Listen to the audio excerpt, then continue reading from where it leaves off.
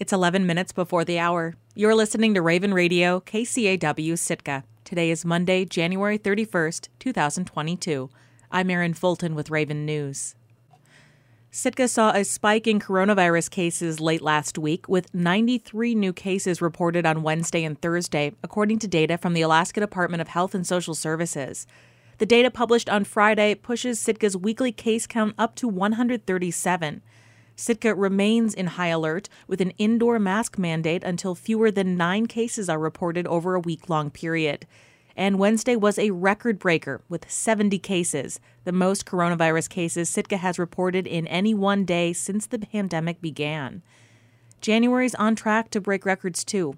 Previously, the month with the most COVID cases was July 2021, during Sitka's first COVID surge driven by the arrival of the Delta variant. January has now exceeded July's record by nearly 150 cases and is very close to reaching the total number of cases reported over last July and August. Since the start of the pandemic, Sitka has reported 1,939 coronavirus cases, 29 hospitalizations, and 6 deaths. Olympic gold medalist Lydia Jacoby shared stories of her rise to the top with some of Sitka's youngest swimmers in a 1-hour pool session on Friday. And when that was done, they dived into practice with and race against one of the fastest women in the water. KCAW's Robert Woolsey reports. On the pool deck, Lydia Jacoby, somewhere south of 6 feet tall, towers over the 30-odd Baranof Barracuda swimmers schooling around her. On the starting block, she is every inch the larger-than-life Olympic athlete who captured the gold medal in the women's 100-meter breaststroke last summer. Barracuda's coach, Kevin Knox, has a plan. We have one more drill we're going to do. We're going to end at the deep end, and we're going to find a few people to race. Jacoby, the 17-year-old high school senior from Seward, has been warming up in the water with the young swimmers, moving from lane to lane, chatting. She gave a short talk beforehand to introduce herself to the kids and parents and let them pass around her gold and silver medals from the Tokyo Olympics. But there's no one here who doesn't feel like they know her already. Jacoby is the only Alaskan swimmer ever to qualify for the Olympic Games, and her gold in the 100 breaststroke was breathtaking to watch. And watch. And watch again. Did you guys watch Lydia win the 100 breaststroke in the Olympics? Oh yes, we did, and we replayed it probably 10 times after that. She was just so pumped. Edith Johnson is in the bleachers while her daughter Addison swims laps with Jacoby. Even though the two girls are just a few years apart in age, Johnson says this feels like a hero moment for Addie. She's been counting her sleeps. She's been so excited to meet Lydia. She made her card. Every day she's been talking about it. So, yeah, this is totally made her school year. At the starting blocks, Knox and Jacoby organize the swimmers into heats, youngest to oldest, to take on the fastest female breaststroker in the world. And then he starts the race. Ready? Up. 9 swimmers shoot from the blocks, but Jacoby remains standing on hers. When the kids are nearly halfway down the pool, Jacoby dives in and breaks the surface just in front of the pack, swims 2 or 3 strokes to touch the wall, then turns and waits for everyone to catch up. Jacoby gives the same starting advantage to all the age groups, and the competition tightens up a bit with the teens. James Nellis just managed to edge out Jacoby. Did you touch the wall before Lydia? Yes. What does that feel like? It's crazy. I don't even know what to say. How long have you been swimming? 3 years. Yeah, cool. I think she gave you a little bit of a head start. Yeah. How old are you? 13. Did anything Lydia say inspire you to keep swimming? When she said a lot of her friends were dropping out and she wanted to quit, I felt that before, and I feel like I'm going to keep going now. I took note when, in her talk to the kids, Jacoby mentioned that just as she was breaking into the record books in Alaska as a 12-year-old, her friends began turning to other, more social sports. Kevin Knox says it is something every swimmer struggles with. It is the most solitary of team sports.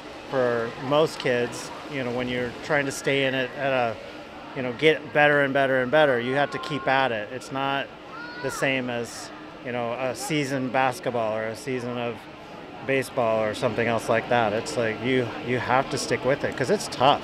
When the races were done and the autographs signed, I asked Jacoby if she ever experienced a day like this one when someone helped motivate her.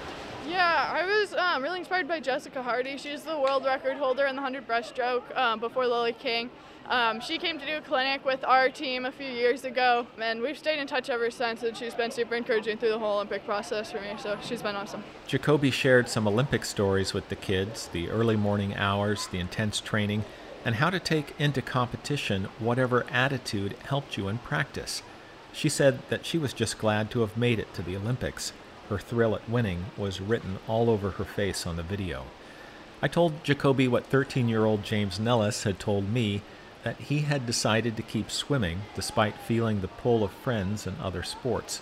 In other words, her message had landed. That's great to hear. I mean, I think that's definitely something that happens in like a lot of these sports, like running, swimming, skiing. You know, people don't think of them as like quote unquote cool. So it's neat to kind of have gotten this level and realize like how cool it really is and what amazing people keep doing it. So I'm glad that he's going to stick with it, and I hope more of them consider doing that too.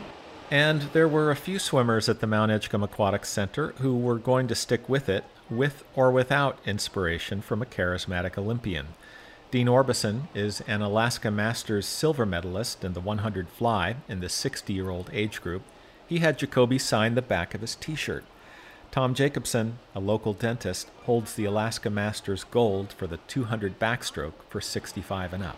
Dr. J, were you inspired today? I am inspired, and yeah. I'm inspired as how much faster she is than I am. Reporting in Sitka, I'm Robert Woolsey. The Alaska Marine Highway System is calling up the ferry Taslina to serve Southeast's Upper Panhandle. As Coast Alaska's Jacob Resnick reports, the state has chartered passenger ships to fill the gaps in winter ferry service, but those can't move cars or freight needed in some communities. The state's Taslina ferry is coming to the rescue of several communities in southeast Alaska, each with their own unique transportation challenges. Sam Dapcevich, a transportation department spokesperson, says the Taslina will be in action in February and March. It'll be running to Angoon, Gustavus, Hoonah, Haines, and Skagway out of Juneau. We're really happy that we could make this work for Northern Panhandle communities, and bookings are available on the website and through the call center. That's welcome news, as Upper Lynn Canal and Southeast Villages were facing more than a 2-month gap in winter service. Shane Thompson co-owns Angoon Trading Company, the village's grocery store, which is supplied by the state's ferries. Everything from soup to nuts, everything that's not hazmat. Angoon had just received a passenger ferry after the state chartered one of the Gold Belt Inc.'s catamarans for a circuit between Juneau, Tenakee Springs, Angoon, and back to Juneau. It cost the state about $7,000. But Thompson says the one-way trip wasn't that popular. People aren't going to hop on a ferry if there's not a way to get back other than flying, because a lot of the people that ride the ferry don't like to fly. Angoon doesn't have an airport. It has float planes, which are often delayed in the winter, and the chartered boats couldn't carry vehicles or pallets of groceries for Thompson's store. I don't think the catamarans are the answer this time of year, by the way. He's chartering a landing craft to bring in supplies until the state ferry arrives on February 10th.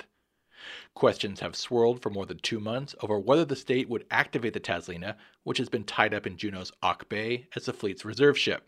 Erling Wally is with the Inland Boatmen's Union of the Pacific, the largest of the 3 crew unions. We brought this up months ago. We're like, hey, why don't we run the Taslina?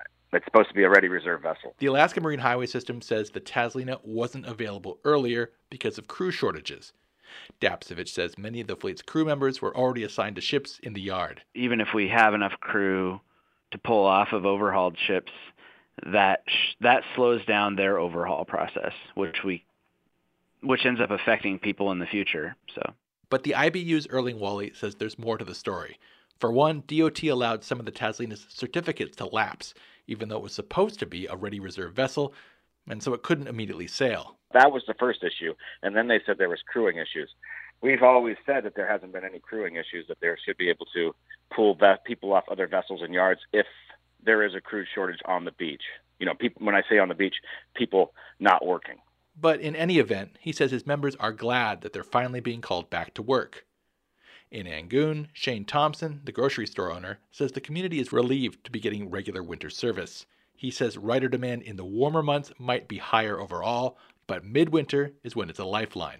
I feel like instead of trying to treat the ferry system like some sort of pseudo cruise line, they need to start pulling them offline in the spring or in the fall, so that in the dead of winter we actually have ferry service when we really need it. The Matanuska ferry is slated to return from overhaul at the end of January, and with the Taslina now on the board, most Southeast communities will have regular ferry service for at least the next couple months.